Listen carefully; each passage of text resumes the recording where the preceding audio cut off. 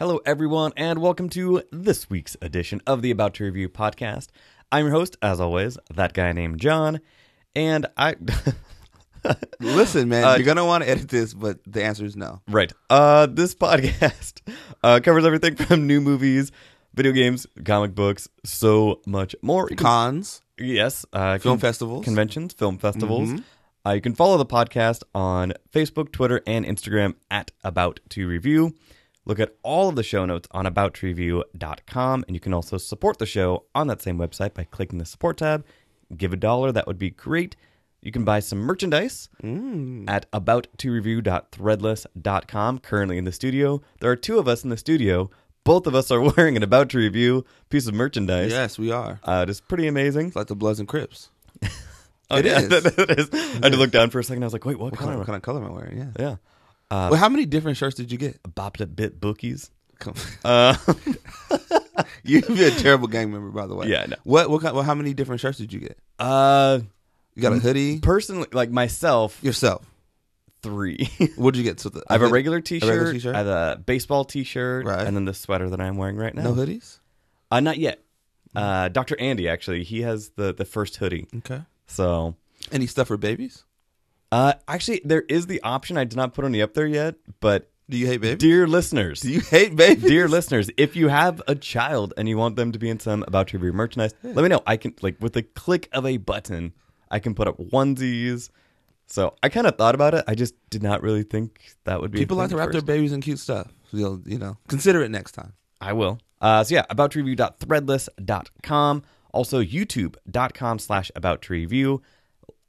There's an episode coming up with the women from Daily Magic Productions. It dropped on the podcast feed. It will be on YouTube soon. And also, I interviewed the directors of a movie we will talk about soon, or one of the directors. So that will be up there as well.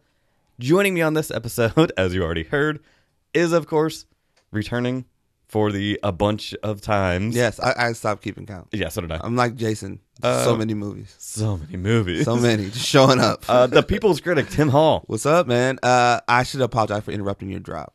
You really should. But you messed up, and there was like an entry did. point where you fumbled, and I picked it up. Well, because you gotta run. I look around all the time, just in general, because, well, ADHD, folks. Mm-hmm. So with that, I'm looking around, and then it starts reminding me of other things to say, and I got lost. It's incredible. But one of the things that I'm very excited. I'm excited to show you. Okay, you're gonna show me something? Is it set up? No, it's not going to show. What's going on? So we will listen to it in the studio, but it will be cut in, so it actually like makes sense and sounds all clean. So we're gonna cut. We're gonna actually listen to it live, and yeah. then the listeners right now will hear it edited into the show. Exactly. All right. So let me write that down. Write down the time code so you know when to cut out. And then we will take off our headphones so we can hear it in take off my crystal headphones for clear this. clarity. Okay. All right. So we will do that right What are we listening now. to? Oh, the new theme song, which I was not. I was going to wait to do that after. But yes, we're going to be listening to the new theme song, which is coming in way later in the show than it normally does. Here we go. Let's all go to the lobby. Let's all go to the lobby. Let's all go to the lobby to get ourselves a treat.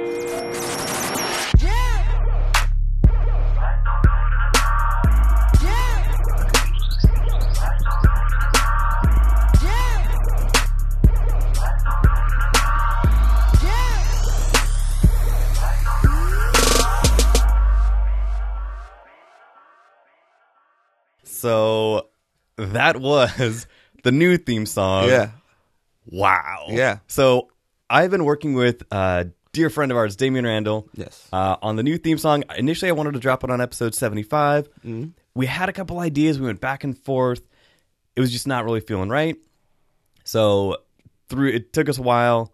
Yeah. He dropped that one on me like 24 hours ago. As soon as he sent it to me, I was like, this is it. Yeah. Well done, Damian. Good job. So Damian Randall of Ill Mannered Media. He's very talented. Man, he He's does he's a man of many talents. everything. So huge shout Video, out music, to him. podcasting. Yeah. Speaking of podcasting, so not only does he have the Curly Nerd with Yes. another friend of the family, Jess, He also has From Houston with Love, which is one of my new favorite podcasts. I've been listening to it.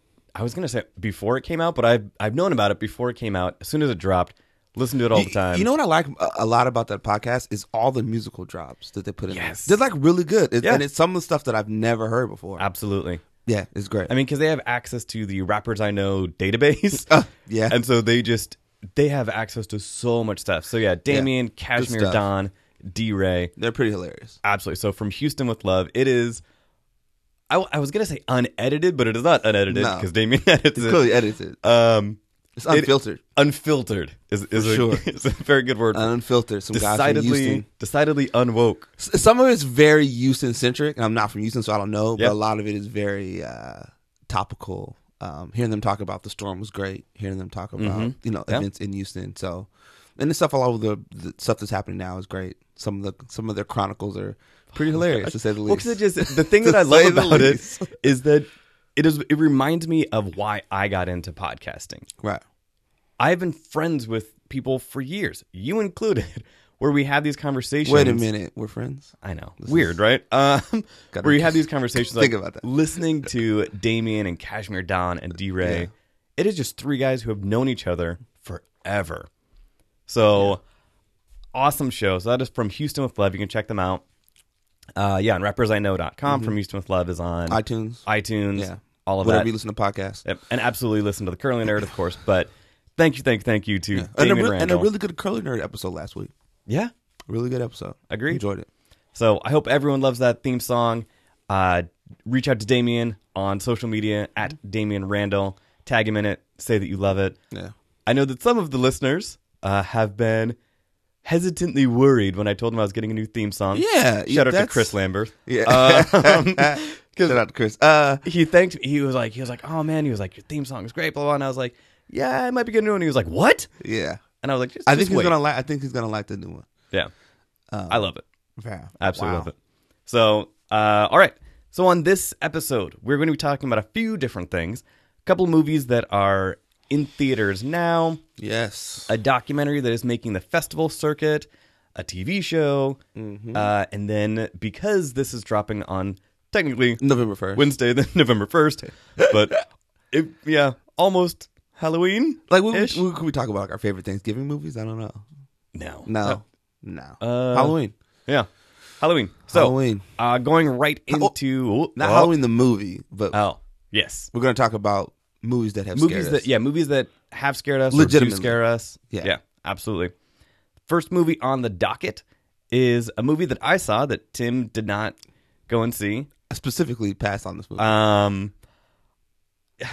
I passed. It was one that at least it looked interesting enough Nope. in the trailer to be like, okay, let me see what this is about. So the movie is Suburbicon. Yes. Directed by George Clooney. Mm-hmm. You know how much I love the IMDb Oh description. gosh, is the synopsis this crazy? Is it another crazy one? This is 7 words. Wow, A home invasion rattles a quiet family town. that is not the movie. What? Okay, so does that happen? Sure. Are they wrong? No. It's like Does that make it like, 1/8 of the movie.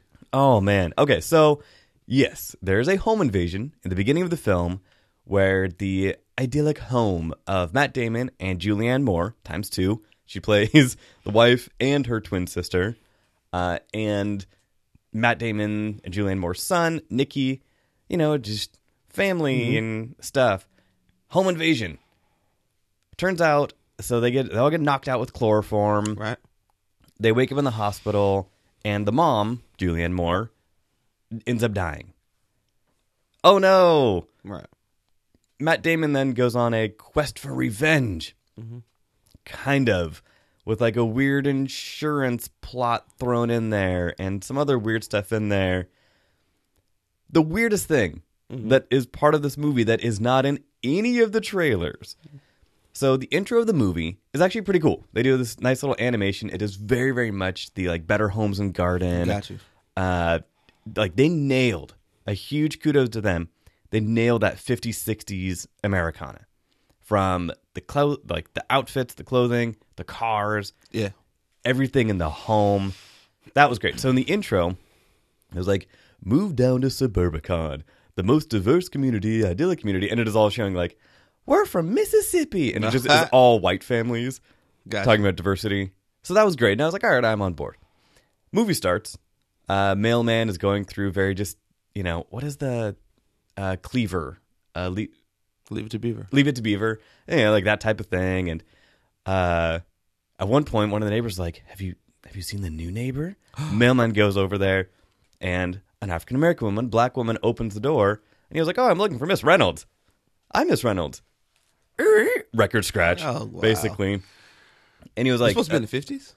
Yes. I mean, like, they don't really give a time. It is in this kind of bubble. Mm-hmm. Definitely feels like California, 50s, 60s. So the mailman is just surprised. And he was like, gets all nervous. Oh, wow. Gives her the mail, and then immediately you see him go to the next house like,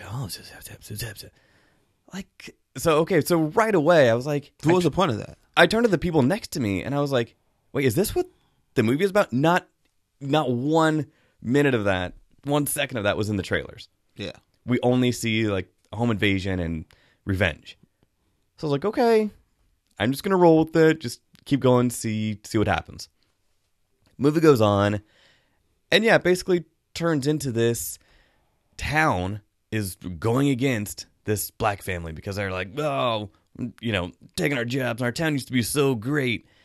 All the while, a murder happened next door, and after thinking about it, and recently I was on an episode of another local podcast called Cinema Squabble. Yes. Which I have been listening to for years. It was really a privilege to be on their show also, so check them out, Cinema Squabble. After we talked about it on that show, I kind of started to understand a little bit more where George Clooney, in his own way, was trying to show that a black family living next door and people are rioting outside of their home. The police are there. They're smashing windows. Literally next door, a murder happens and nobody is really giving it any attention. No. I get it. Or rather, I came to understand that. It doesn't come across the movie very well. No. Yeah. Because it is so subtle. Right. And he is like, see what happens, America. Because George Clooney, as anybody knows, is incredibly politically minded. Right. So he was doing that. He was like, see what happens if African Americans, so much injustice is happening, but we're focusing on over there.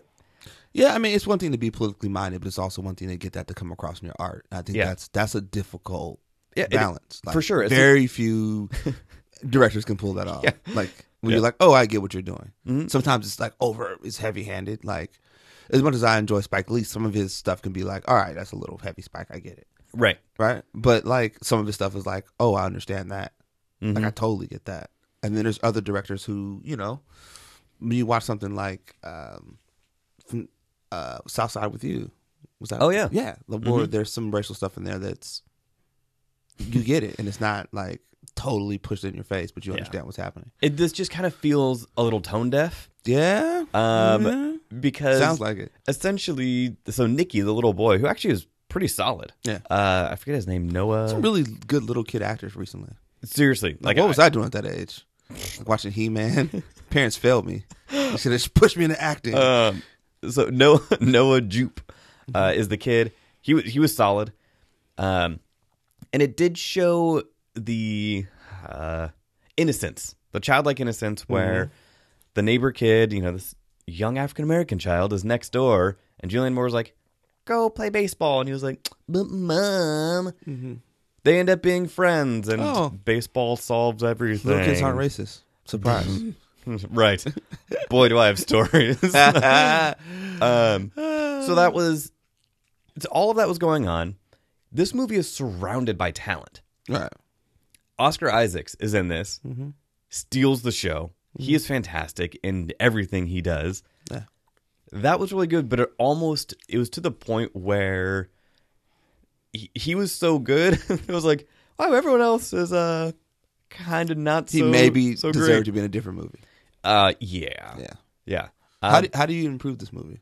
How do I improve it? What do you change about it? Take out that whole... And again, it sounds weird because, yes, more people need to be in the conversation of ethnic relations and everything, yes. But in this film, it was ham-fisted, but also subtle. And that was what came across as just tone deaf. Okay. The whole black family next door, father, son, wife, 15 lines, max. Wow. The dad gets none. So we don't really hear from them. Literally, do not hear from them. The little boy, like, he has some interactions, a couple lines. The mom has a few. The dad has none. And I talked about it on that episode that I was on. Here's a little Hollywood inside baseball. If you're in a movie and you do not have a line, you technically, they are not required to pay you anything extra than, or anything more than what an extra would get. So, But he may have had lines that got cut out. possibly, but if they were not in the theatrical cut, which is why it was always funny, like with Mark Hamill with Rogue One, or not Rogue One, Force Awakens, he technically was an extra. He got paid because he was Mark Hamill, but without having a line Right. in the Force Awakens, SAG after rules are pretty weird. So, anyway, Pretty so cool extra. what was that? It's a pretty cool extra. Absolutely. So how I would improve this, either take that out completely or truly develop it and make it into something. Make it like a part of the story, for real. Part of the story, which, again, I can see what he was doing. It just did not really work. The performances were all okay, so I would not really do much to improve that. Some of them were significantly way over the top compared to the rest. Right. But, yeah. So I don't really want to spend too much time on Suburbicon, mainly Okay. because I was the only one that saw it. And also, yeah, I was not really impressed. I did not leave upset Right. like I have with some movies that try a racial integration storyline. It was just my quote to the studio rep out of the screening. Oh, John, what did you think? Pointless. Was kind of how I phrased it. So, Yeah. to the rating system of this podcast, Yes. there are three choices: good, bad, or ugly. If this is your first time listening, a good film is something that you saw that you really enjoyed, you want to tell a friend about. A bad film is something, it was all right. You don't regret spending your 2 hours in the theater, your $15 or whatever it is, Yikes. which is crazy. But you might not recommend it. An ugly film is something that you just would not recommend to anybody because it was terrible. You had a bad experience for whatever reason. You just do not like it. Suburbicon, directed by George Clooney, starring a whole bunch of people with Oscars all over the place, gets an ugly. It was not dumb. It was just pointless. It was so darkly comedic, but not enough to make it a dark comedy. Not a comedy. I heard that discussion on Cinema Squad. Where Yeah. you felt like it wasn't really a comedy. No. And it is billed like that. not. I laughed.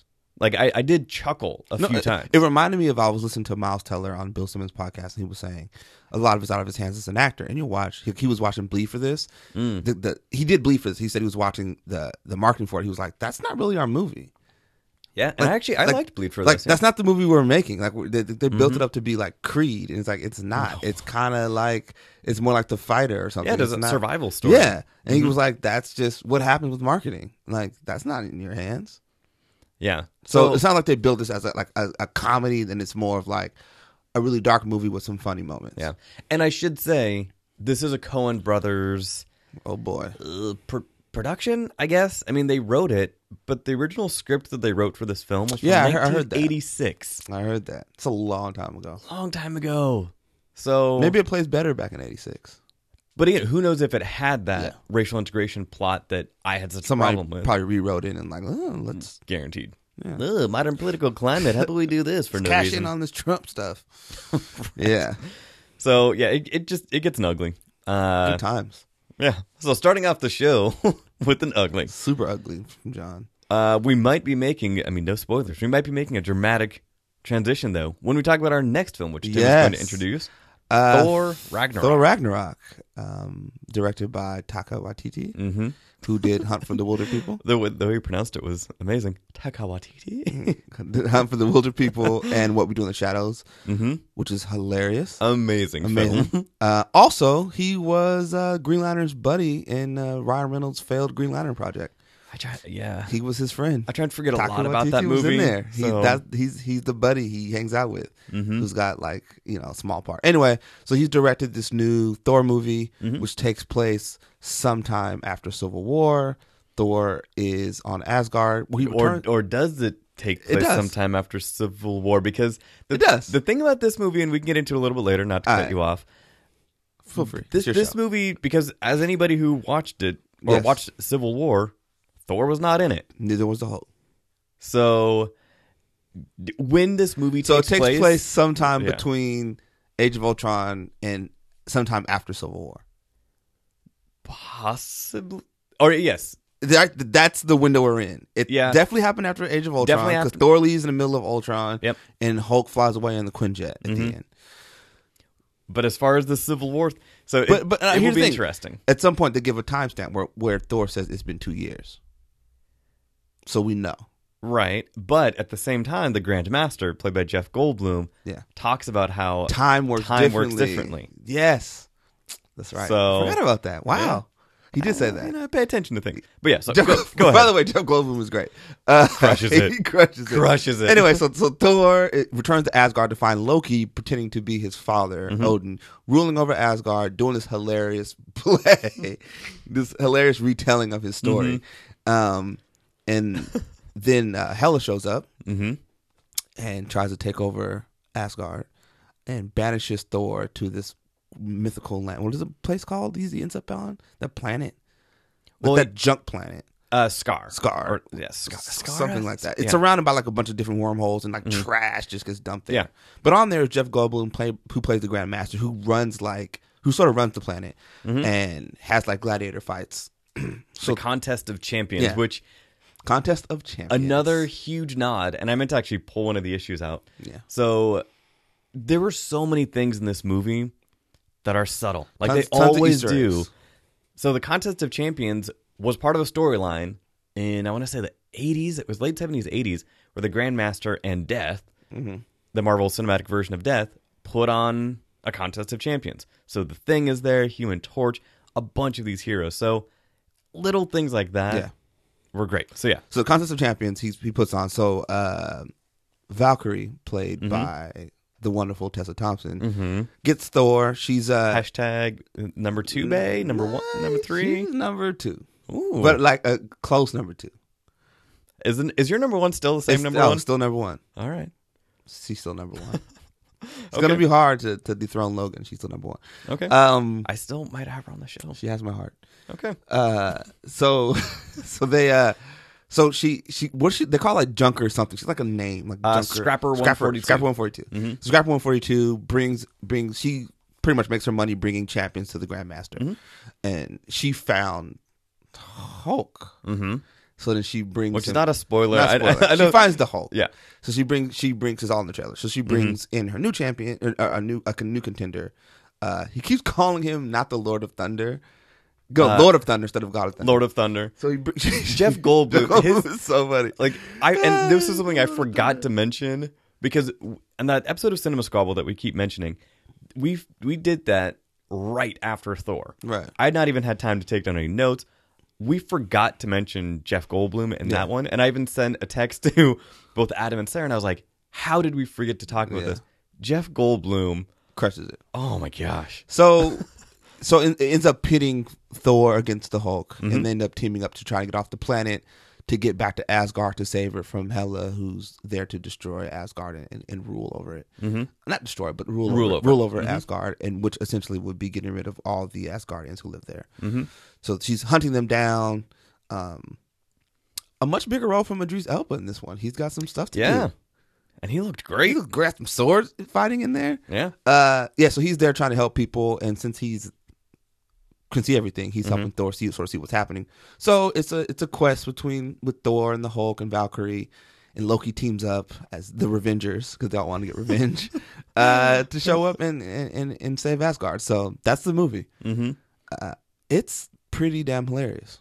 This movie, I would say, because Guardians is close, I think this is the funniest Marvel movie. It's by far the funniest Marvel movie. Because Guardians was straight out hilarious, but also hit you with some drama, hit you with all of that. So does this.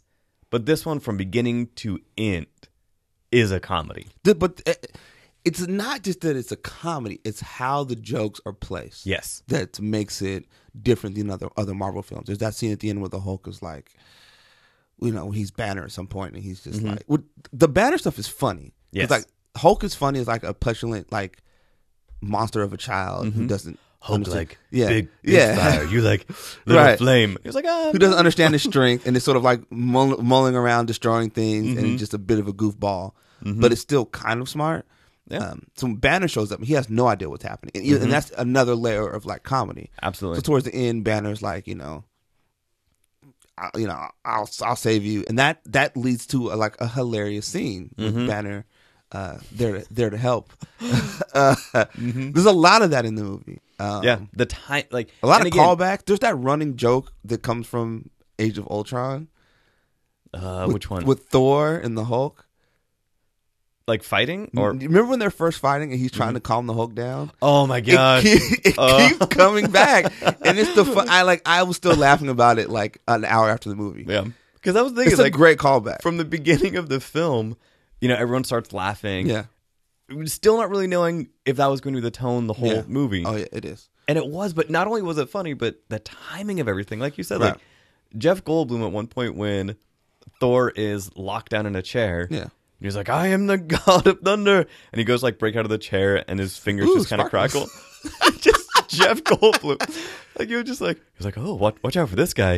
He can do something with his hands. I'm not sure what, but like, it just, you want to see these characters so good. much. And here's the thing: I don't know if it's the best comic movie I've ever seen. No. I mean, there's a few action sequences. There's the beginning. There's the Hela stuff.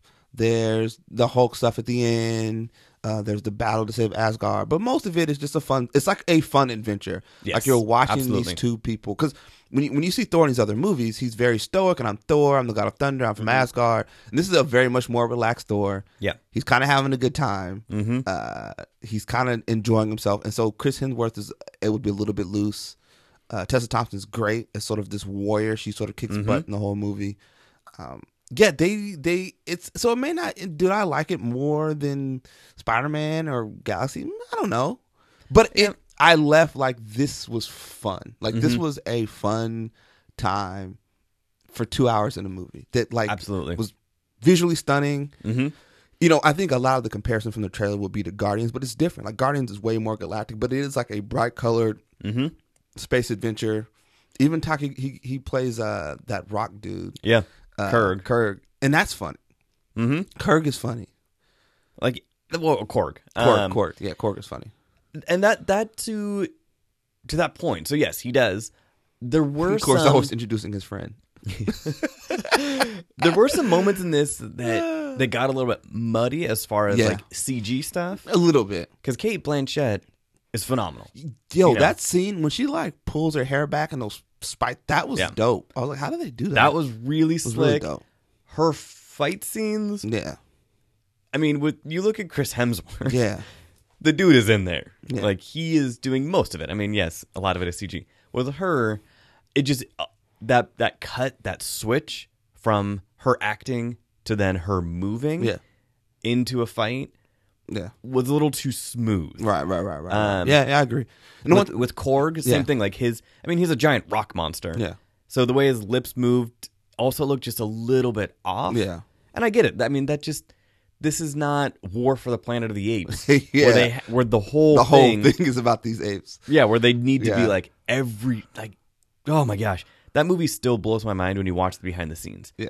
Every single facial feature, Right. millimeter of the skin is mapped. And Yeah. so they did not have that or use that for Yeah. this, which is fine because it still works. It Right. still flows. It was just a little bit obvious. Yeah. From a technical Yeah, perspective. I think like hardcore comic nerds may have a problem with this movie. I don't. As a person who loves movies, this is what I go to the movies for: fun, action, exciting. It fits into a bigger plot. But it very much can stand on its own. It's definitely the best of the Thor movies. Oh, hands down. By far. Best of the Thor movies. And shout out to Chris from the Sandy Check podcast. He brought this up that like the way they cut their trailers, like it looks different in the film. So a scene that you thought you saw in the trailers, you look at the movie like, oh, that's different. Yeah. that's not what happens in the movie. It's just a little different. So kudos to them for doing that, for not completely spoiling the movie for people with the trailers. Yeah. But man, it's, I mean, and as every bit of this movie is funny. yeah, and Loki's as great. Loki's reaction when he's at the Contest of Champions is the best. And I think part of that was in one of the extended trailers. But yeah, Thor, when he sees Hulk and you see that interaction, I love Thor's youthful exuberance and innocence. And he was like, oh, I know him. We're friends from work. The fact that Thor thinks of the Avengers as a job exactly. cracks me up. He's like, hey, Loki, look. And he was like look at Thor.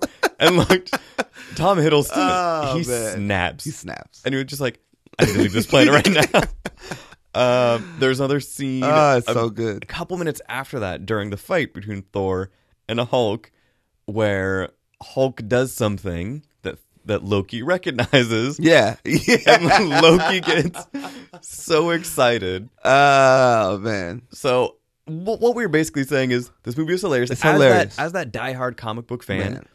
there were a lot of those Easter eggs. Yes. They made a reference to something. If you go back and listen to my interview with Lorraine Sink, who works at Marvel. This was a couple weeks or a month or so ago now. Yeah, about a month ago, yeah.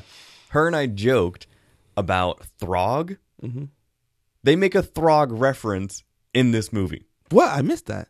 In the play, Yeah. where we'll not spoil the actor who is playing Loki, because it had been rumored, and it took me a second. I was like, it is him. Yeah. So anyway, in the play that Loki / Odin is watching of Loki's sacrifice, they make mention of that. At one point, Loki was like, and I'm sorry I turned you into a frog that one time. Yeah. That was it. It was just one line. Yeah. Because in the comic books, Loki turned Thor into a frog. His name was Throg. He still had all of Thor's powers. Yeah. Hilarious. Yeah. So the fact that they just put in Little one line, stuff like them walking, like when Hela's walking through and she's knocking stuff over saying it's fake. Yep. There's a gigantic Infinity Gauntlet there. which everybody from the first Thor, when they went down Yeah, to they show Odin's it. chambers, Yeah. and everyone was like, "Oh my god!" Yeah. All the nerds. Tazarac is there. Yeah. And so the fact See, that see she Loki just- eyeball it? yeah, and she just goes down there and she's like, "Fake." That was all it took for people now to be like, "That is why Thanos has it." Yeah. In Infinity War, because obviously That's the not one that real was in there, It's not the right one. Yeah. That was great. There was a Beta Ray Bill. Bella Ray Bill, yeah, I saw reference. that. Yeah. So they did their homework, which of course they do because it is Marvel. Yeah. They put all those in there without needing to spend a ton of time on them. People are going to notice it. People Yeah. like me are going to notice we're going to be it. like, I saw that. And that is it. I Yeah. feel like again, we always I try, know. we always try and I do know. this. We don't have to push somebody down to raise somebody up, but I feel like Those details are important to telling a story telling a story, in a connected universe. DC Warner Brothers has yet to find a way to properly They do tried it with like that Robin suit that had spray paint on it, but it's not connected to anything, so who that. cares? Thing. It is one thing Who to cares? see, again, Beta Ray Bill does not get mentioned, but you see his face, You see his face, on the that building, Grandmaster yeah. Citadel. You also see By Beast was up there. There was a version of Ares. Yeah. Little things. But it was not to be like, aha, cool. With Robin, multiple times when he shows it and you show Bruce sulking, but do not tell us when it happened, how it happened, where it happened. Yeah. Kind of weird. Yeah, they nail the little things. And again, like I said, it's the Loki stuff is great. He's funny. The bunch of callback jokes. The Doctor Strange Doctor stuff. Strange stuff was great. Yeah. Which I think some of that was released again in a little vignette. Seeing their interaction Yeah. was great because Thor's just like, so Earth has sorcerers now? Or Earth has wizards now? Yeah. And Doctor Strange is just like, man, I'm sorcerer. Just does not even care. Yeah. A lot of good stuff. And the end of our screening did not end well. We missed the last 2 minutes of audio. The and we worst missed the time. post. Yeah, and we missed all the post credit scenes. So we have no idea what happened. Well, Well, we we do do. now. Yeah. Thanks to Aaron. Appreciate it. Yep. But yeah, there was a technical malfunction at Yeah. our advanced press screening Jeez, man. and it was It would be this movie. It wouldn't be The Snowman. oh god. That would have been great. Yeah. But what was crazy is, so when we were watching the press screening, seriously with 5 minutes left, and all of us knew it, we kind of, everything was toning down. There's a scene, an emotional scene between two characters that are talking, and the audio cuts out, and like a kind of ringtone starts. And in my head, I was like, "Oh, somebody's gonna have a cell phone in the movie." Yeah. No. Nope. It's like one of those. It ended up playing the audio from those like pre-movie things, like, Right. "Oh, welcome to Regal Cinemas." You just heard Jason Mraz. Like, it's all that kind of stuff. And then That's it made the commercial kept going, and it was like opening this week. Yeah. Thor Ragnarok. Yeah. And all of us like, ugh. And then they tried to rewind it, and it didn't work. And it went to No. the beginning of the movie, and I was like, "Great." Yeah. So it was. So we did miss the last couple minutes. We missed a lot of fun stuff. We did see part of the post-credit scenes, but I will tell listeners there are two. There are two. There's a mid-credit and a very, very, very end credit scene, which we now know about because one of our other mutual friends, who is a Chicago critic, let us know kind of what it was. Appreciate it. He was able to see it in their screening. I appreciate it. What was your favorite part of the movie? I think one of my favorite parts has to be the Jeff Goldblum stuff. Yeah. Because not only is it Jeff Goldblum's character and portrayal, everything around him was just bleeding Jack Kirby. Yeah. So Jack Kirby's art, when you look at just, any of his things, the guards that the Grandmaster has around him looked like the Celestials, which are some of Jack Kirby's creations. They're essentially some of the architects of the Marvel universe, like gods, practically, except for the one above all. But anyway, so the Celestials, like his just guards, just standing around him, look like the Celestials. At one point, when you see the Grandmaster and Loki sitting in like the viewing platform, the art behind them with Jack Kirby, those things make me feel happy. Right. So that was probably one of my favorites. The humor, though, had to be my favorite part. Got it. For me, it was all like the Banner stuff was really funny to me, and I don't know why. Yeah. Yeah, he had those funny interactions with Valkyrie. Those were great. Both with both personas. Yeah, with both personas were really good. I guess, the humor was fun, and the most funny that the sort of the play at the beginning reminded me of the play they did in Game of Thrones. Yep. Yeah, exactly. When Arya was like watching a play of what happened, they put on. It's like the same thing. So that was funny to me. That made me crack up. And I just really enjoyed all the performances. I thought they were like fine, and it was like, I've been watching these movies since Iron Man, and this one felt different than the rest. Well, and it felt the most in a good way. Exactly, it felt the most separate. Yes, because it takes place mainly in Asgard and on a different planet, not in New York. Yeah. So that alone made it feel different, made it look different. I feel like this is what I think is going to happen with Black Panther. Yes. When we go to a completely different place. And it all takes place in this place. Yeah, or at least the majority of it. That, I think, is what we need more Because of. the rules are different. Like, how you handle things are different. Absolutely. Yeah. So the Hulk parade was hilarious. That was awesome. Keena, and there's actually something that Jess and Damien, being that South Park is their favorite show. Is it South Park or is it Rick and Morty? Well, I think South Park is Jess's like, ooh, that is a close one. Oh, by far. Yeah. I think it's South Park. There is a South Park reference in this movie. What? Yeah. I will tell you off air. It was something that like I saw and I was like, wait a minute. And so I had to look up the name if it was the same name, and it is the same name. I will tell you off air. I'm waiting for Jess to see the movie and to see if she finds it. Yeah, man, it's a lot of fun, man. It's something you can take your kids to. A family can go watch. Absolutely. It'll be fun. There's nothing crazy in it. Yeah, and that is something that I think is really important that these Marvel movies are doing. You can do this as a family. A lot of the like you can Superman, cosplay as all these Batman. other people. Yeah. Like, I grew up in the generation of Underoos. Yes. Yeah, I had some. Right. You want to take your kids to see Batman and Superman? Like, whew. Yeah. So Justice League, they're trying to make it look all fun and dark and into the world. Exactly. Like, the trailer looks funny, but it just, oh, cool. Another DC movie where the battle takes place in fire. Yeah. In the dark. These Marvel movies, and again, I'm not completely crapping on DC. The Marvel movies take place in the daytime. Yeah. How is DC not recognizing daytime that pattern? Yeah. So that still drives me crazy. Yeah. But yeah, absolutely. Fun family movie. I think that was it for my notes. So, your rating system. Good, bad, or ugly? Oh, it's good, man. Yeah. It's going to make a killing. Yeah. People see it multiple times because it's funny. People own the movie. and watch it. For sure. And this is another one where, well, actually not when it drops on Netflix, because now that Disney and Marvel are going all weird with Netflix. But yeah, this is going to play very well on home video. Home video. Sheesh, how Home old video? are we? Sheesh. Do you remember, there are certain things like, and well, now it seems tainted, but like the Miramax logo, and that would come on when it used to have on the VHS tapes, like the cells with the film strip. And it'd be like, coming soon to home video. Oh, yeah. That was my life. Anyway, Wow. my rating for this is absolutely a good. Yeah. It was just, I had so much fun watching this movie while still feeling connected, while still feeling like there was a deeper story. Right.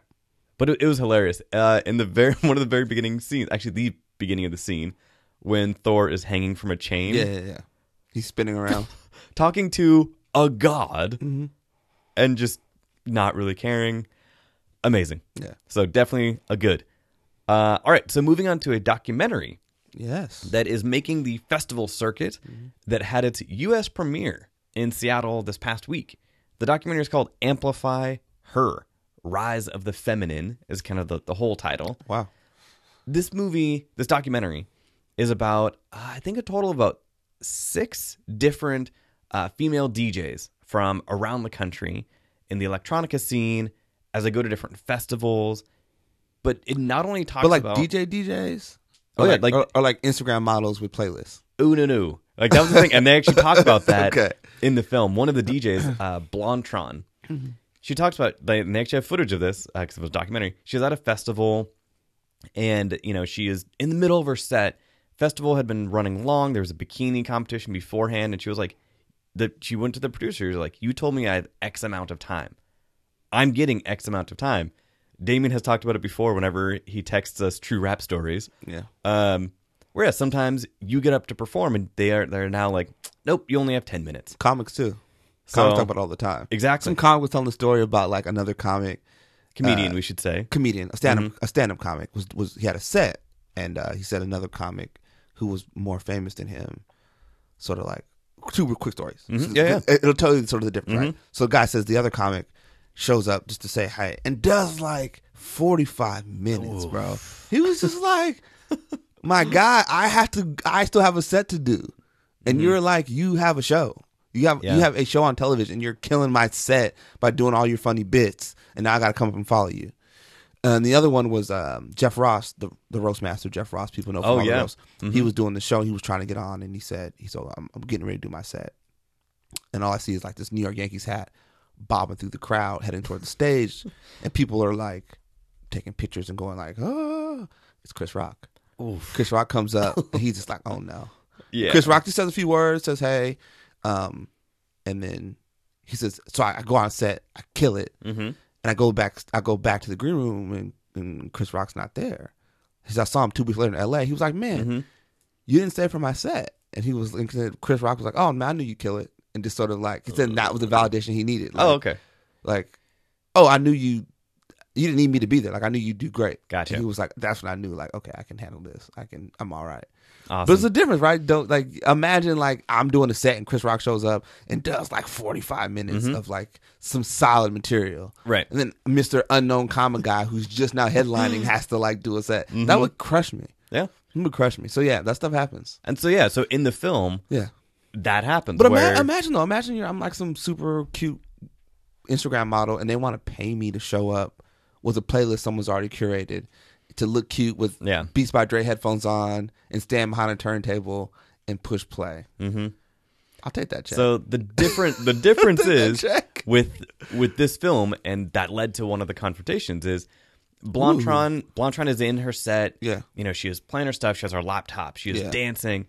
And these dudes just start lining up behind her. Like, there's a group of women on stage performing, and these dudes are just standing there, arms folded, and just shaking their heads. And, so finally she goes back there. She was like, what are you guys doing? They're like, it's our set. Blah. They almost go to start unplugging her equipment.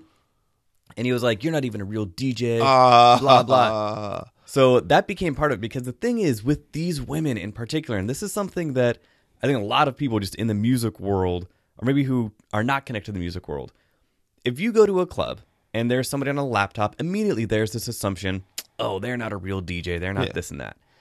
For women. Well, and other people, but especially for women. Especially for women. With this, one of the amazing things this documentary does is it shows these women as producers. Right. These are not just quote unquote DJs.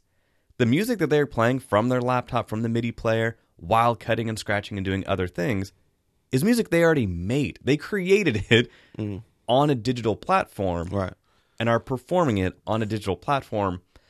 But yeah, so these dudes are just rolling up on her. Wow. You're not a real DJ. I saw you with the MIDI player. I was like, yeah, with music that I created.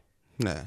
So, Wow. yeah, so this documentary, I mean, that is just one of the DJs, Blondtron. The music in this, first of all, I mean, it is amazing. It is a music documentary. Good. The thing that, to me, makes a music documentary successful is if it is about a genre that you might not be particularly interested in. This one, at least, I mean, I like the music. At the end of it, I was like, I want to download that soundtrack right now. You ever see 808s, the documentary? They played at SIF a couple years ago.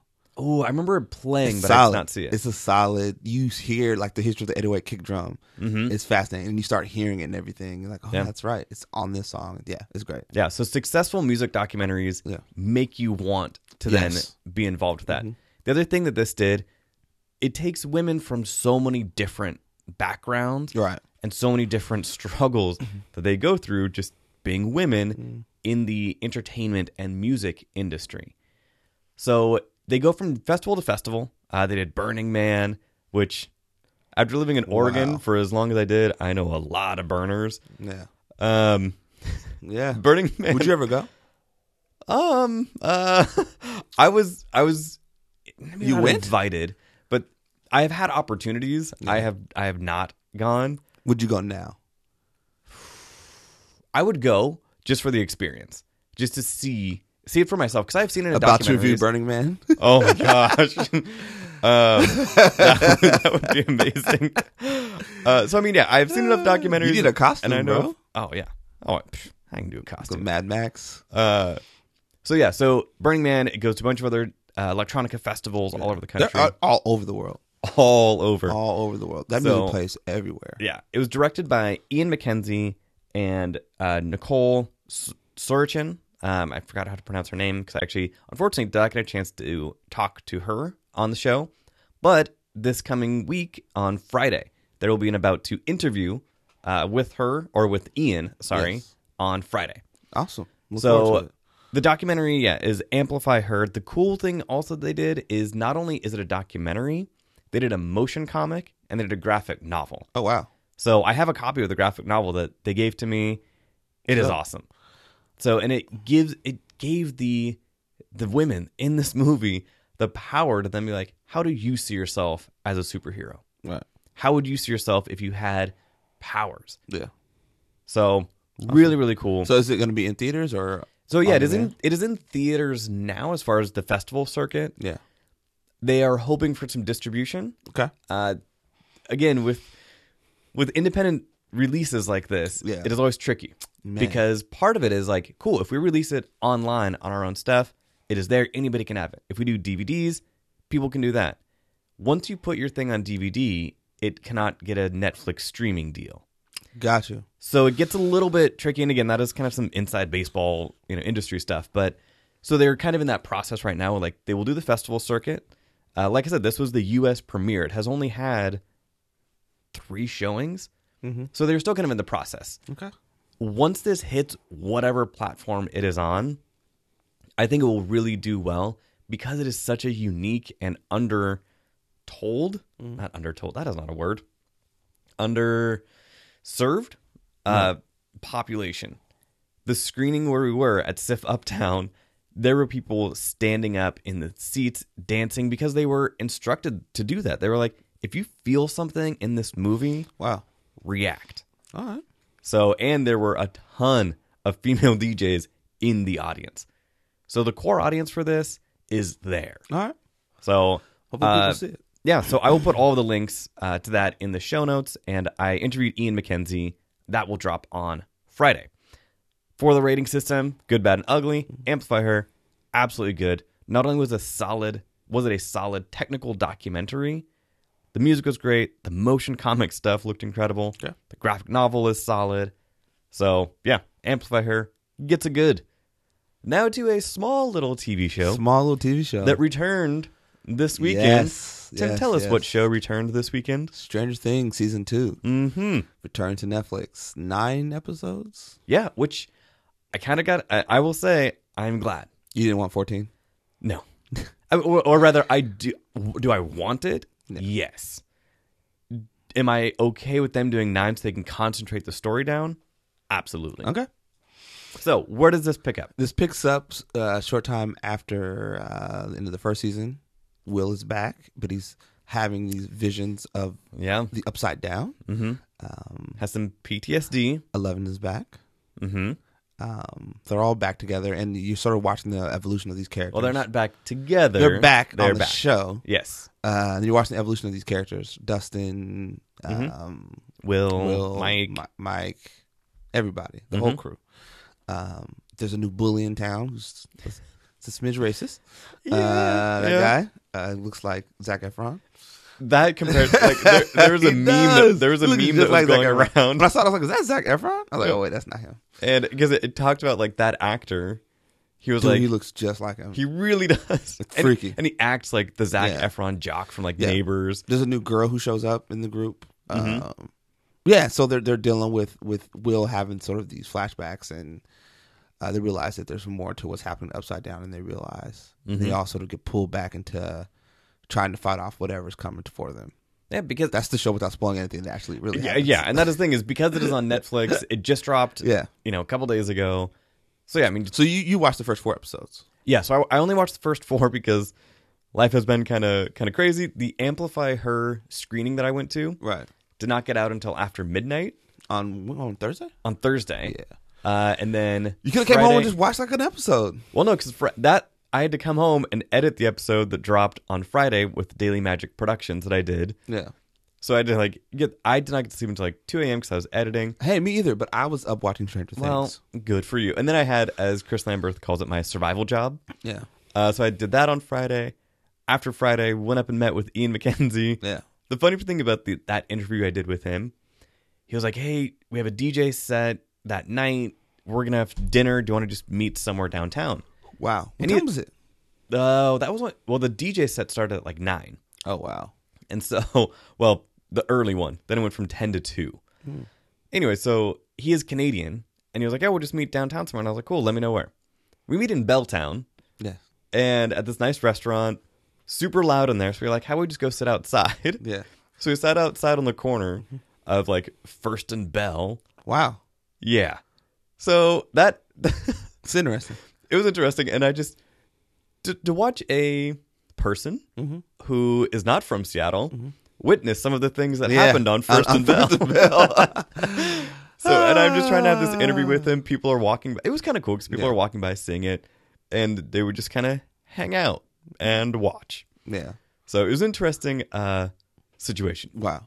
But with Stranger Things, just came out.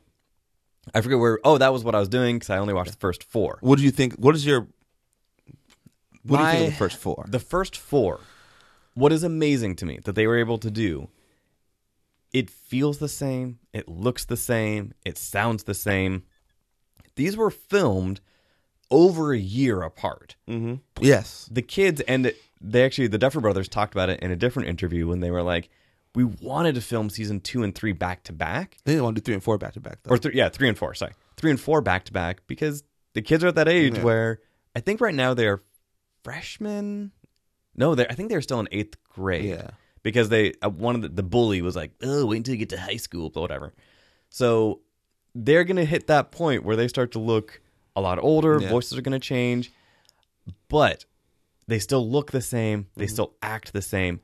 To get back in character for a show like that and to have it feel the same is tremendous. Yeah. Because unlike shows like Arrow or Supergirl that all film up in Vancouver, they're around each other all the time. Right. I know they take a break from filming, but that is the main thing that they are doing. And they're not like aging rapidly at that. Exactly. And they're, because I mean, not only as an actor, but as a young boy and a young girl, like your voice starts to change. Mm-hmm. But yeah, I mean, so far in these first 4 episodes, all in. Yeah. And I kind of powered through these first 4. I'm probably going to go back and watch them Yeah. again. I enjoyed it.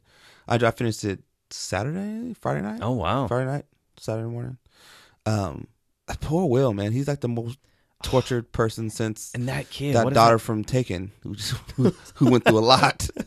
Noah Schnapp Yeah. is his name. I just looked it He's up. great. What's his Dude, name? like- Samwise shows up. He's great in this little small Sean Astin. Samwise. He's great.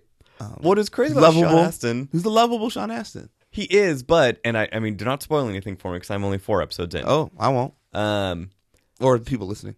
or, you know, oh yeah, good point. No, this is just me. Watching him, I was like, oh, you know, this guy is good. I was like, But I started getting suspicious of him, but that, you know, who knows how You that think will he's like play a out. Demogorgon? What do you think? His face is gonna open up. Well, first of all, those are not true Demogorgons. Demogorgons in Dungeons and Dragons, Dungeons and Dragons had nerd. 2 heads. They had dinosaur feet. They're one of the toughest. Anyway, whatever. But no, I got a weird feeling from him. Mm-hmm. What is funny? So Paul Reiser is in this. Paul Reiser is great. He is really good. I feel like I haven't seen him in a long I time. can't think of the last time I've seen Paul Reiser in anything. And I feel like this is not a shared universe. Yes. His character from this and Alien, Oh, he Or was such a alien- jerk in Aliens. Aliens, yeah, He Aliens. was such a, he wanted to keep the specimen. Man. What a jerk. But seeing him Similar yeah, kind of very characters. similar. Seeing him in this, first of all, if you go to a government facility in a situation like this where Will is struggling, and this government facility obviously knows what is happening, and he is like, "Don't worry, I'm on your side." That equals I am definitely not on your side. Right. Anybody who says that, Yeah. like, if you have to say, "Don't worry, I'm on your side," Yeah. no, you're not. So, but yeah, Paul Reiser is great. Sean Astin, what was interesting is when I first saw him, I was like, Yeah, the last scene of this season is great. It left me with the like, wow, what the hell's going to happen next season? Wow. Okay. I wonder what's going to happen. I also had to look up to see if Sean Astin, what the age difference was between he and Winona Ryder. Not that much, is it? No, they're the same age. Oh, wow. Really? Exactly. I looked it Wow. up and I was like, Damn, Winona Ryder's 1971. great. She's great again. The thing that I love about Winona Ryder and her performance, that actually is most of the characters in this, authenticity. Yeah. Like the way that, I mean, yes, she still is in makeup because Yeah. it is still a show. Right. The minimalistic makeup that they use, Right. that fits her character so well. Right. Because she is that not struggling mom, but I mean, she Jeez. has one son who is kind of fighting literally, or has fought literally demons It was like in another place. in another physically. plane of existence, and her other son is a weird dude also, but means well. So that type of authenticity with her and the kids is tremendous. Yeah. Dustin is still hilarious. Dustin's funny. Uh, Got his teeth fixed. or not even fixed. I mean, he grew them. Yeah. It was kind of weird because in the first season, he does not have them. You're like, all right, you were a kid. That happens. In this one, it is like, okay, did they grow in? Yeah. Who knows? You know, It's funny. but either way, it works. And I think that is the difference with this show and some other Netflix properties because now Netflix is kind of putting their stamp on everything. Yeah. Well, what I love most about the show is that you feel like you're transported into their town, and you're sort of with these people for 9 episodes in this world they're living in, where there's an Upside Down, and there's 11, and there's Demogorgons, and there's crazy, shady government buildings that do weird experiments and that affect this town. So it sort of transports you into this world, and you sort of live in. I felt the same way about Mindhunters. I felt like you're just sort of transported into this place where you're with these people learning about serial killers. And that's the brilliance of Stranger Things. It does that, so you feel like you're in this. That's why people binge it so quickly, because you're in this space. Yeah. These episodes end on these bizarre cliffhangers, so you're like, I guess I gotta watch the next one. That was the thing. I guess I gotta. The first It's 3 episode, in the morning. the first episode ended, and I was like, okay, like it felt like a good, Yeah. a solid regular episode. Yeah. Man, 2, 3, and 4. Yeah. At the end of each of those episodes, Yeah. I was like, I have to watch the Yeah. next one. Like it just, and you can. Yeah. So that An episode ends with Will. You're like, I guess I need to figure out what happens to Will next. Yeah. Because looks like he's not okay. yeah. Yeah. Millie Bobby Brown. I always forget her name because I know it is long. Yeah. Millie Bobby Brown as 11. It's good. is amazing. Which is good. And I will be very I wonder what she's interested. gonna do next. Exactly. Like Finn Wolfhard is the only one who we have seen kind of do another thing. Like he was in It, Yeah. crushed it in It. Funny in It. He keeps busy. The rest of these kids, like, I mean, who knows? What's his name? The kid was in the. He was in that New Edition story. Kayla Lucas? Yeah, Lucas was in that. Oh, really? Yeah, he was in that New Edition. Oh, story. I remember you told me about that months ago, and I still haven't seen it. Oh, you hate New Edition. So you hate New Come Edition on. and Baby Clothes. Come on. Oh, yeah, the New Edition story. Yeah, it's Gotcha. a New Edition story. He was good in that. He can dance. Okay, Nice. kick and move. Yeah. All right. But yeah, I mean, so the kids, again, I'm interested to see where they go from here. There are still a couple characters, and I'm trying to remember, but like Nancy is still believable Yes. and still authentic. I still am not really sure kind of where that track is going. And again, She's dealing with the guilt of Barb. yeah, because Barb, Imagine that. I mean, okay, so Imagine you knew something happened to me Mhm. and you didn't tell my family what happened to me. Yeah. Well, And you knew specifically and what not happened. just something happened. Yeah. You are gone. Yeah. And my family's trying to find me. You're just like, he's Yeah. in upside down, guys. Like that. She's dealing with that sort of guilt. I like that aspect of her. Like, So, spoiler alert for season 1, because that came out last year, everyone. come on. What? A spoiler for a show that's been out for like a year plus? That is okay, right? We can do that? We can spoil it. Okay, yeah. You're spoiling the spoiler alert. Okay. So, with Barb, Barb. her best friend, who she treated like garbage. She drugged to this party so you can hook up with this dude. Right. So, I was trying to remember, because I did not go back and rewatch parts of it. Yeah. So, in this, she was dealing with the guilt. She was like, we killed Barb. Yes.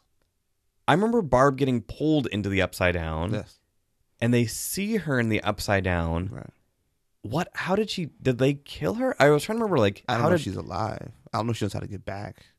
Okay, because I was trying to think, because when she kept saying we killed Barb and they're dealing with that guilt. You would assume she was dead. Yeah. I guess I thought there was a scene from season 1. I was like, did I miss something? But, no, what would be season 3 for me is Barb comes back and she's not the same. yeah. I mean, again, She's think got of how some- messed up Will Got is, some evils in her. who only was there a little bit. Yeah. Imagine Barb comes back and she's sort of like a vessel for whatever is over there. Nice. She starts committing murders. I like it. That's my season 3 Stranger Things pitch. Ooh. There you Barb go. All right, as the Duffer villain. Brothers. Barb is the villain. Jump on it. Yeah, the only other things I had for that is that actually no, because so That's far with 4 episodes, It's great. because they now have a little bit more money, Yes. the show does look a little bit more polished in certain scenes, Yeah. which is fine. I mean, again, I'm not faulting them because again, huge runaway hit with season 1. Right. Duffer Brothers are like, hey, can we get maybe 1 or 2 more Yeah. million? And they're like, just take it. Yeah. You know, Runaway hit. so some of it still looks a little. I think they're still kind of adapting to the technology and adapting to that higher budget. But so far, yeah, I'm It's fine. all in. For what it is, it's fine. If you like the show, I think you'll appreciate season 2. I think you'll enjoy it. It's a fun ride. It's crazy. It's not scary in the way that it's people think. It's creepy. I was gonna say it is There's unnerving. there's some jump scares, but it's not like scary. unnerving and creepy. It's definitely more sci-fi than horror. But there is like some horror elements where like that's kind of creepy. Okay, Yeah. sweet. Since you have seen the whole season, Yes. I will allow you to rate it. It's a good season. I'm excited for season 3. I thought it ended well. Okay.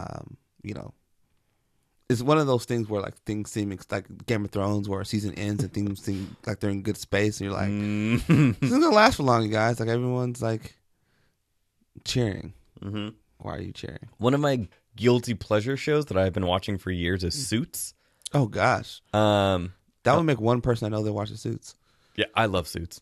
I think part of it is speech and debate background. Anyway, but with that, same thing. The season starts after they have resolved whatever big bad issue in the season before, and everyone is happy. Yeah. And I'm like, Yeah, nah, See, bro. episode 2, Yeah. chaos. Yeah, chaos is coming back there to their little town, but Which yeah, I think is good. I mean, I think if something is resolved, I mean, at the end of season 1, yeah, everything is quote unquote resolved and fixed, and you see Will in the bathroom coughing up, coughing up something. yeah.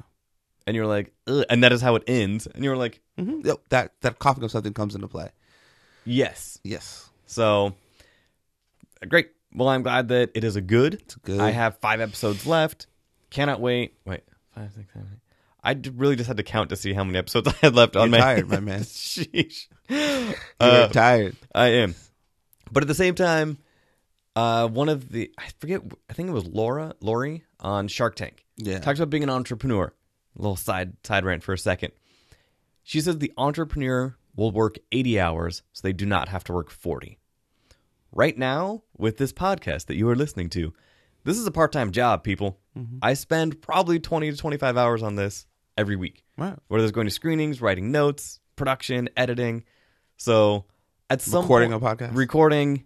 So yeah, at some point, I would like those scales to balance out a little bit more. But right now, the things that make me tired are also the things that fuel me. Yeah. And they're the fun things that I'm doing, like going to see a screening that gets out at midnight for an awesome documentary and getting the chance to meet the directors and some of the DJs is awesome. Right. So life is good. Life is exhausting. Yeah. Ooh, that should be on my next shirt. Life is good. Life is exhausting. Writing that down right now. Because my pen does not work. Who about to review pens? Sheesh. Speaking of which, of the shirts though, I have received a couple more pictures of people wearing the Nice. things. I will be putting those up this week. No babies though. Again, I will not do that until somebody reaches out and is like, "Hey, I need a onesie." About to review babies. So To show up at hospitals and review the babies. Your baby's ugly. I would never do that. I would never do that on air. So cool. All right, so that was Stranger Things. Next, because it is somewhat Halloween It appropriate. is summer Halloween. Yes. You were listening to this on Wednesday, November 1st. We're going to talk about some movies that scared us, that Yes. actually not were scary, but that scared us. Yes. So these could be mine kind of run the gamut. I wrote down just a few. Wow. Well, because I was trying to go through and I was like, because psychological horror usually gets me Yeah. way more than other things. So I have kind of a little bit of a mix. How many do you have? Do you have 3? I have 3. Right. So you start with, are they in any order? Or just, No. Excellent. no. Okay, so the first movie on your list of a movie that legitimately scared you. Go. That would be the first movie that ever scared me was Friday the 13th, Part 3. Part 3. Part 3. So Part 3 is when he gets the mask. He doesn't get the I mask thought it was until Part 2. no. He doesn't get the mask until so they're at this camp and this Camp guy- Crystal Lake, which for whatever Camp- reason they decided to open up again. Camp Crystal Lake. This girl's telling about the horrors. This guy has eyeballs in a bag, says, "Don't go here. Mm-hmm. You gave me these eyeballs. You're all in danger." They're like, "Oh, he's a freak." They show up. So halfway through the movie, one of the guys goes into like this barn and he's got like a wetsuit and a harpoon and a hockey mask. Mm-hmm. And if you remember, in the second movie, Jason, his face is covered. He's got like a bag over his face, like a sack over his face Yep. with the eyes cut out. Mm-hmm. So, and of course, his mother's the murderer in the first movie. So in this, Spoiler alert for a movie that came out 35 years ago. so in this third movie, like they cut away. They don't really show his face. You like see his body like moving around. It's not until the guy goes back into the barn halfway through the film that he puts on the hockey mask, and she thinks he's somebody else. And she's like, "Stop playing around!" And he like harpoons her through the eyeball. Yeah, that movie. Oh, that old joke. Yeah, that old harpoon through the eyeball joke gets him every time. Right. But that movie, it legitimately scared me because at that time in my life, I didn't really have any sense of time. I mean, was our eyesight sharp? Stop. I didn't really have a context for how long movies lasted. So at one point, Ooh, I okay. think they get the best of him. Like, oh, they defeated him, and he like pops up and kills more people. And it got to me. It was like these because there's like a subplot of like this biker gang that shows up and tries to fight him, and he kills them in this barn. Like, Of course. it's a crazy. It was like I think at that age when I watched it, I could understand death and fear and those kind of things on a level where enough that those movies terrify me. So Friday the 13th Part 3 was the first movie that ever legitimately scared me that I watched as a kid. And I probably watched it way too young.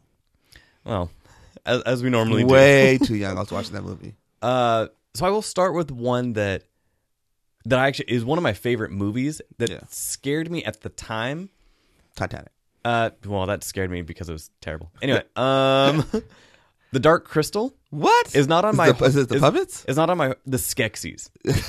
Like because again, I saw that movie when I was probably like 6, and so it is a Henson production. Everything is pretty, and then you have these terrifying Skeksis. Which the thing that was so scary about them is with how realistic they were, because Jim Henson Studios or Henson Studios has the best puppetry anybody's ever seen. There's a great Jim Henson exhibit right now. There is, down at Mopop. At Mopop. So when these Skeksis come on and the way they move, please, like the way they talk, everything about it terrified me. Yeah. Loved the movie, but that scared me. But the first kind of real like horror movie that scared me, I also saw really young because it was my dad's one of his favorite movies, Creature from the Black Lagoon. Wow. The reason that scared me original? so much, the reason that scared me so much is because at the age and stage where I grew up in the Northwest, I grew up swimming in lakes and ponds and rivers. To this day, anytime I'm in a lake when I was swimming a lot more often than I am now because life, anytime a piece of seaweed or a leaf touches my leg, immediately in the back of my head, Creatures in the Black Lagoon. So to me, yes. I was in the middle of a race at one point, swimming, and I touched something underneath me. I swear it was a body. I swear. And I was like, no. And I was like, kept freaking out, kept swimming. It was bad. Wow. But so to me, that is what horror is. Wow. Those things that stick with you maybe not your entire life, but to this day. And I saw that movie when I was a kid. So Creature from the Black Lagoon, not only is it a technological masterpiece, I've talked about it before, I do not know how they filmed some of those scenes with the technology they had. Right. It is incredible. Right. Yeah, terrifying. Next on your list. Next on my list is the first Nightmare on Elm Street. Okay. I remember the commercial scaring my brother. Wow. And then again, it was an 80s commercial, which means it was just a trailer for the movie, and it was like the scene with Freddy walk through the bars at the jail, and I was like, what is going on? And so when I watched it, thanks to my uncle, when I should have watched it, I was afraid to go to sleep. Shout out, Unc. Yep, there you go. I was afraid to go to sleep because it was this idea that because in the dream world, Freddy can do whatever he wants. You are at your most vulnerable, and he is at his most powerful. Right. And there's that scene in the school where there's that body bag that gets dragged down the hallway. And there's like a blood trail, and she follows it, and she ends Why does she follow it? Because she is stupid. Because she's in a dream. Because dumb people do dumb things in these movies. She follows it down to the boiler room, the whole boiler room thing. And, we're used to seeing Freddy now in these other movies, and Freddy's like a wisecracking, ghoulish looking figure. But early on, he was a child murderer, and they alluded to him being a child molester, and he didn't have a lot of funny lines. He just showed up and killed people. He would show up in your dreams and murder you, and that was frightening to me. Later on, they're like, Nightmare on Elm Street 2 is a weird artsy kind of thing. Yeah, 3 he gets to be more comical. Was Dream Warriors 3 or was that 4? It might have been 5. Jeez, 3. I don't know, 3 or 5. So Johnny Depp was in 2. He was in 1. He gets sucked in the bed and blood shoots up to the ceiling. Yeah. Right. So I get those so mixed up. Because, they're all meshed in together. But one was like the opening to 1, and this is true for a lot of like Wes Craven's movies. Like the opening to 1 is a short film. Essentially, it's this girl having a dream that she can't get out of, and she wakes up. Right. Her nightgown is cut. That's a short horror film. But even in that short film, when she sees him in the I remember being freaked out because Freddy turns the corner and all you see is his shadow, and you see like this hat, and his shadow looks a little longer than the normal shadow. That's freaky. And then when he turns the corner and his arms sort of extend out, like they're a little longer than normal, that's freaky. It was little stuff like that really, really, really freaked me out. And even when she's in the dream, she's walking through her house, she's like much like a dream, she jumps all of a sudden, she's at the front door and she's outside. And because that's how dreams work, it really freaked me out because that's how my dreams work. So Nightmare on Elm Street, man, everything, the hat, the glove. I think the scariest scene in that movie for me was the end. Not the end where like she has all the booby traps in the house where it's all goofy. He's like, he's like falling around. It's not that part. It's the end where you think they've won and Freddy, the kids get trapped in the car and the mom gets sucked through the window. You realize she's still dreaming, that she's not. she's not awake. Mm-hmm. I was like, oh man. It ends with him winning. It ends with him He murdering these He people. wins a couple different times. He wins a lot. Freddy does a lot of winning. That was a terrifying, because I'm used to seeing these movies where, you know, Halloween or whatever, where the bad guy gets bested and, you know, people live on. And even if he's still alive, it's like in a weird sense where you see the body bag move in the morgue, or you see someone's hand coming out of the grave. You don't actually see. I was going to say the hand through the earth. The hand through the dirt. It's not seeing the villain actually prevail at tricking them to thinking they were awake and they weren't. Yeah. Yeah. Movie scared the hell out of me. One thing from the movie that will always remind me of is, for a long time, whether it was my like family or friends or whatever, like who wanted to be mean, 1, 2 Freddy's after, like, do this, like, it just, those little girls, super creepy. Yeah. 3, the 4, music, better lock your things were a little smoky. Yeah. No, that was a good one, for sure. The parents who were terrible parents. Well, yeah. Yeah. Again, my number 2 choice, I guess it was scary because it was the first movie that disturbed me where I could not really sleep. Texas Chainsaw Massacre. Oh, I think it was The Devil Wears Prada. Texas Chainsaw Massacre. Texas Chainsaw Massacre, the original. Oh yeah, the original. 1974. Ugh, that movie is disturbing. Like that was and I saw it. I honestly like in late middle school, but even then, it was the first what we now call torture porn. You know, yes. Like Hostel and Saw, where it just started. They wanted to get to the point where they were like, "Look what we can do with, you know, to make you believe that I'm actually shoving this through somebody's eye." We're pushing the boundaries of gore with like showing this blood and yeah. Texas Chainsaw Massacre, though, when I watched that, it made me feel. Was it the dead guy at the dinner table that freaked you out? It was the whole dinner table scene, the entire dinner table scene, and Leatherface.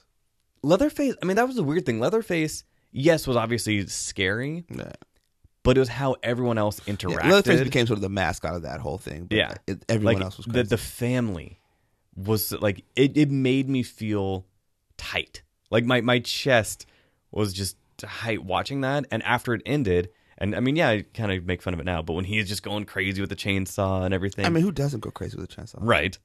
But that movie thoroughly disturbed me. So when I think of movies that have that like level of horror, 100% that movie. I've not watched the remake one, the Rob Zombie one. I'm not a big fan of Rob Zombie's horror movies. Yeah, neither am I. He did Halloween. I was like, come on. 10,000 Corpses. Yeah. Or 1,000. 10,000 Corpses. Yeah, 10,000 Corpses. I don't know, a lot of corpses. Devil's Rejects. That was just much. A bad movie. Yeah. There's people who love that kind of stuff. Yeah. I'm not one of them. Nope. Not me. Yeah. So yeah, Texas Chainsaw Massacre. Wow. Next on your list. The Omen. Ooh. That little kid. That little Damien. Mm-hmm. The bad Damien. We know the good Damien. Right. This bad Damien kid, man. Like the beginning of the movie where that babysitter gets on the rooftop and says, "This is for you, Damien," and hangs herself. Yeah. I was like, just jumps. What? I watched that movie. I had to have been in the 10th grade. I was with my brother. Oh, wow. Some of his friends, and these girls wanted to hang out. Mm-hmm. And I was like the younger guy hanging out. And we all were at his friend's house watching The Omen. And I was like, you guys were really playing it fast and noose. Yeah. I was like, why am I watching this movie? But you don't want to be scared in front of a bunch of girls. So I was kind of like, let me try to be cool. Mm-hmm. But I don't know if it scared me, but it really freaked me out. Like the dogs, like seeing the way people died in those photographs was creepy. Mm-hmm. The guy was sort of just on a mission to find out what was happening. The whole Antichrist angle, it just was super creepy. I remember just being really creeped out and leaving with like a weird mood. The other movies that made me feel weird like that was Silence of the Lambs. Maybe just put me in an odd space. Exactly. Yeah. And I have that on my list, but I was not sure kind of where. Silence of the Lambs made me feel super weird. And what's that movie? The Stephen King movie? Misery. No, I mean Pet Sematary. Oh, oof. Pet Sematary was like that little kid with the X-Acto knife on the Achilles was a lot for me. Yeah. I've learned to appreciate the movie more as an adult, but man, early on I was like, this movie is bonkers. Mm-hmm. And I was, as a super, super young kid, American Werewolf in London. Okay. Yeah. My mom loved that movie, and I Yeah. watched it way too That movie much. is scary. But yeah, but there's that scene, that great scene in that movie where they're in the guys in the tube trying to catch the train, and you don't see the wolf until the end. But what I as I was rewatching it recently, what I identified with is like everyone knows that fear of feeling like there's somebody around and there's not. Mm-hmm. Being like, "Hello, someone over there." You're waiting for something. You're at a bus stop or a train station by yourself, and you're like, "Am I seeing other people?" He feels like he's being followed, so he takes off, and he realizes he is being followed. Then he realizes what is following him, and you're watching all these steps happen. At the end, he's trying to call up the escalator. He falls down, and then it's this wide shot of him going up the escalator slowly. He's like petrified, and you see this gigantic like werewolf come after Stalking. him. Yeah. And everyone in the town, like the little bar, they know about the werewolf. They won't tell him. Mm-hmm. Yeah, that movie, and the first transformation is super creepy. Like his whole Amazing. What kills me, like, because I just watched it like a month ago. It looks painful. It is. It looks that's painful. one of the Like, things this looks so painful, bro. that they talk about. His face is changing. Like he's in pain as he's changing. Think about that for a second. And there's a show. It was originally on the BBC. They redid it on Sci-Fi Channel called Being Human. Yes, I love that show. So the BBC version was fantastic. The sci-fi version was good for like a season and a half when it just went to crap. But yeah, they talk about that. As the werewolf changed, he was like, imagine every bone in your body breaking. Yeah, you see that in the movie. Like it's breaking, and his skin is stretching, and he's like, ah. He's like, yeah. And he Fantastic. keeps seeing his dead friend. Yeah. Ugh. Yeah. And then the 90s American Werewolf in Paris. Okay, that movie's terrible, but Yes. there's a really, really good scene. I'm all about like good scenes in bad movies. There's a really good. We're going to scene. do an episode on that. We are going to do that. Good scene in a bad movie. That's that scene where that guy's in the tunnel with the trying to light the torch, Yes. and behind him you can see the werewolf The coming. eyes, and yeah. as he's lighting it, you see it getting closer. That was like, this is a really good scene in a movie that So has dumb. some guy bungee jumping off the Eiffel Tower. like yeah, and like that weird rave party where people just get murdered in. I think people stole that from Blade.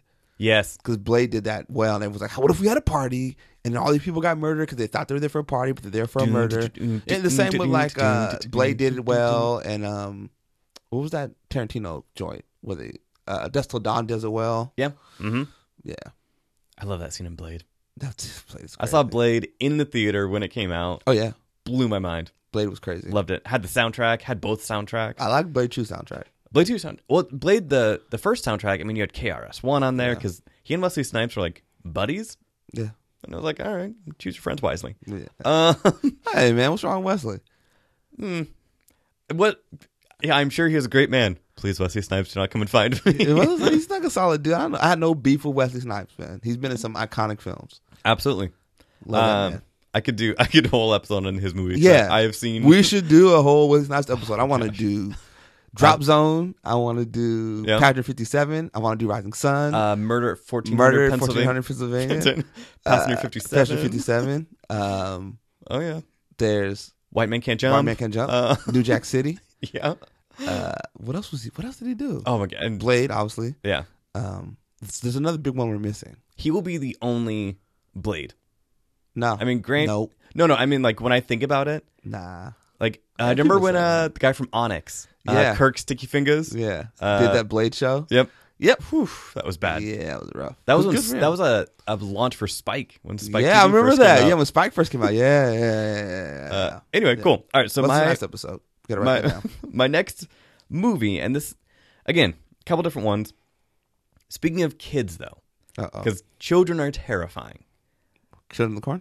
No, a modern one actually, the Japanese version of The Ring called Ringu. Ringo was creepy. Whew, man, Ringo was there creepy. is something Oh, I about forgot. a I forgot what. pale child, blackout eyes. When he opens his mouth and you hear like that cat yell. Yeah. I mean, that movie. The wet hair and the little pale kid with the dark hair and the dark eyes. And there are certain super creepy. There are certain friends of mine who, if I'm on the phone with them and you start going, like they will get freaked. Yeah. out. Well, so it was The Ring. What was the other one called? Ju-on, The Grudge. The Grudge. Do you remember The American Grudge? Yes, Sarah Michelle Okay. Gellar. Yeah. All right. That scene in The Grudge where the woman dies in her apartment, Mhm. but when they see him on the elevator and he's on every floor, It's like going up and you keep seeing Yep. this kid's face. I was like, what? And then the person calls and then like rings the doorbell immediately. And she opens the covers and The little covers, kids in the yeah. car. Yeah. Like I will those- punch one of them little kids. Kid you not. Those types of movies, the psychological Yeah. horror. And there's something about Asian horror cinema that they also have two very distinct levels.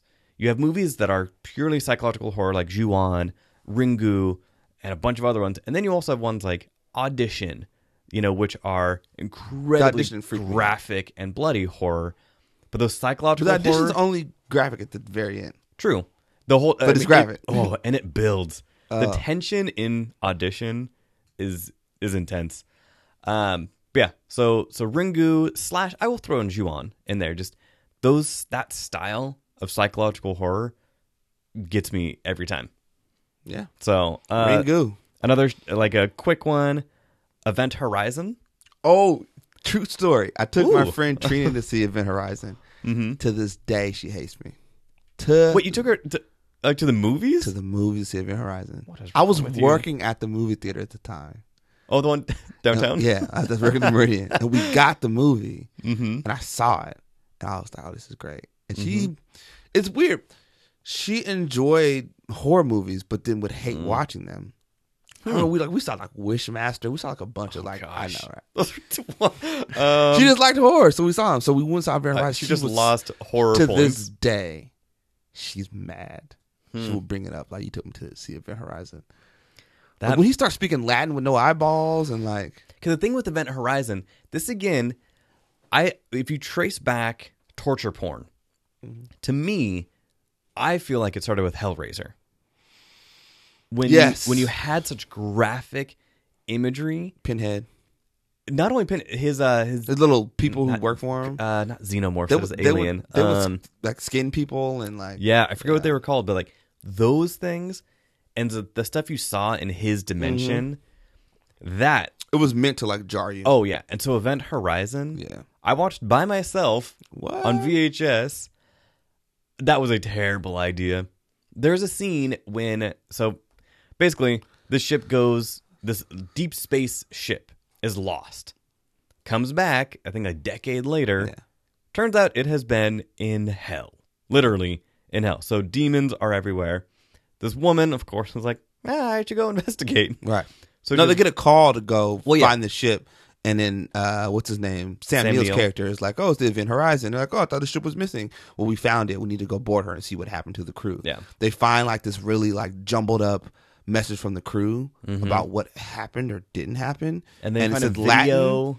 Yeah, and it's like he's like, "Where we're going? Well, we won't need eyes. His eyes are shut." It's Yeah. bonkers. Part of the captain's log kind of thing is this video of all of them just going Eating each other insane. and like, oh, he pulled out his There's- intestines. Yeah, there's through his that. stomach, through his mouth. Yeah. Ugh. I forgot about that. So that movie, like, and this was, I think, because again, I like those firsts.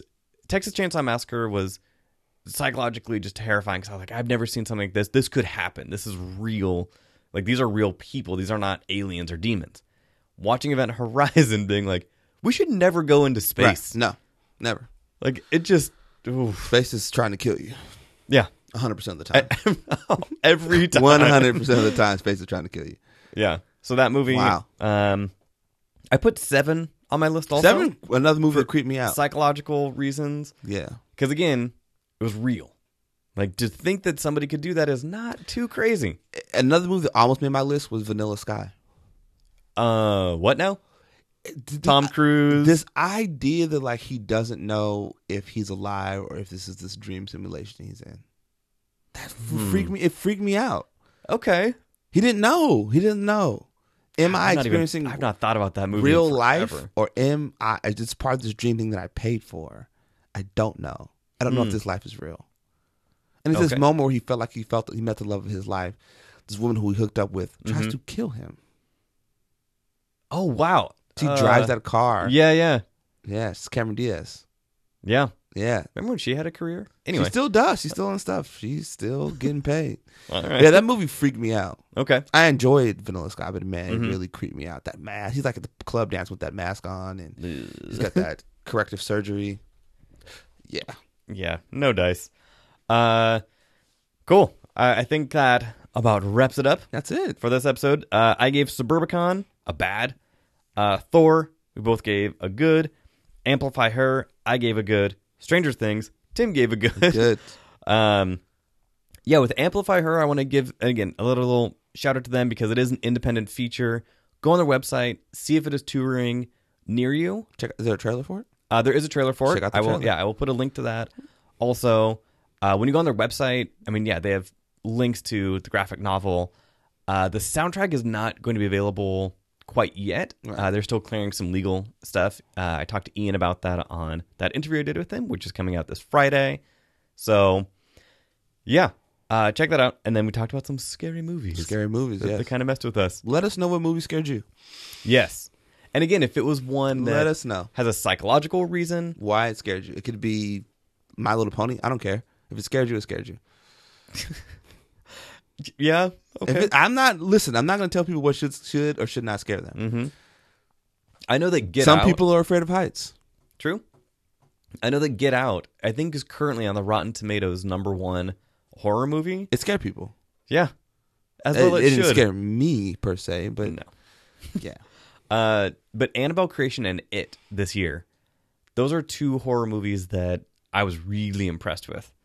Mm-hmm. So, and then also, speaking of horror, another shout out to some indie stuff that is happening here in Seattle. If you are Yes. listening to this, on November 12th is the best of screening of the 48-hour horror film project. What is that exactly? So the 48-hour horror film project, which is tough to say, 48-hour horror film project. Gotcha. is a subsidiary of the Seattle 48-hour film project. So I've covered it the past couple years. What Seattle does that is unique is they take that same 48-hour format where you meet on a Friday and they say you need to incorporate this character, this prop, and this line of dialogue and make a horror film that is due on Sunday. Mm-hmm. What they do with that is totally up to them. So the actual screenings of the films are going to be on the 30th and 31st, so nobody listening to this will be able to go and see those. But the best of screening November 12th. will be on Sunday, November 12th. We're at Uptown. Central Cinema. Actually, Central Cinema. much smaller. Love Central Cinema. Central Cinema is great. So huge shout out to them. I'm going to be involved in that again, like I have voted? been. I cannot say how I'm involved, but I'm involved with that. I will be interviewing some people for that as well. Go support the indie filmmakers in your community. The 48-hour film project is global. The horror film project is local. But yeah, go support indie filmmakers in your community. It is very, very important that these creators have the ability to make a film and show it to people, especially in 48 hours. Go applaud their work. So yeah, coming up, so Sunday, November 12th, go check that out. Tim, where can people find you on the They can interwebs? find me at thepeoplescriticblog.com. Mm-hmm. You can find me on Twitter, People's Critic, Snapchat, Instagram. Mm-hmm. I'm going to be working on being an Instagram model DJ over the next couple of weeks. Fantastic. Come with the playlist. There I you got go. to start working out more so I can get all oiled up and show up in Ibiza and just push a playlist and dance around and Yeah. pump my fists. Mm-hmm. So Sounds like fun. I appreciate your support. I'm there I'll for wear you. my About to Review t-shirt while I'm doing it. You're to make I'll it just into, like, cut. a I'll crop cut the top. sleeves off. Yeah, I get a About to Review muscle shirt. Muscle Tank. I'll order Actually, extra small. you can buy a Muscle Tank on aboutreview.com. There you go. I'll buy them. I'll get a muscle tank and I'll show up and show up and DJ these cool things. I have Damien help me out with some beats in my playlist. That's my career path. I'm gonna I quit like my it. job and do that full time. I am here for you. I will support you. Yeah, thank you. As for this podcast, you can find it on Facebook, Twitter, Instagram at About to Review, aboutreview.com, where you can find full show notes. Support the show by clicking the support tab. Aboutreview.threadless.com. Buy some merchandise. YouTube.com/aboutreview for the interview segments. Another huge shout out to Damien for producing the new song. It will also close out the show. Oh, you got a closing theme song now. Well, I always did. It was the same one. Oh, that's right. But yeah, the song is awesome. So shout out to him. Check his work out, illmanneredmedia.com. Find him on Twitter, Facebook, Instagram at Damian Randall. So for this episode, I have been joined by Tim. and I am your host, that guy named John. We will see you next time. This has been an About to Review production.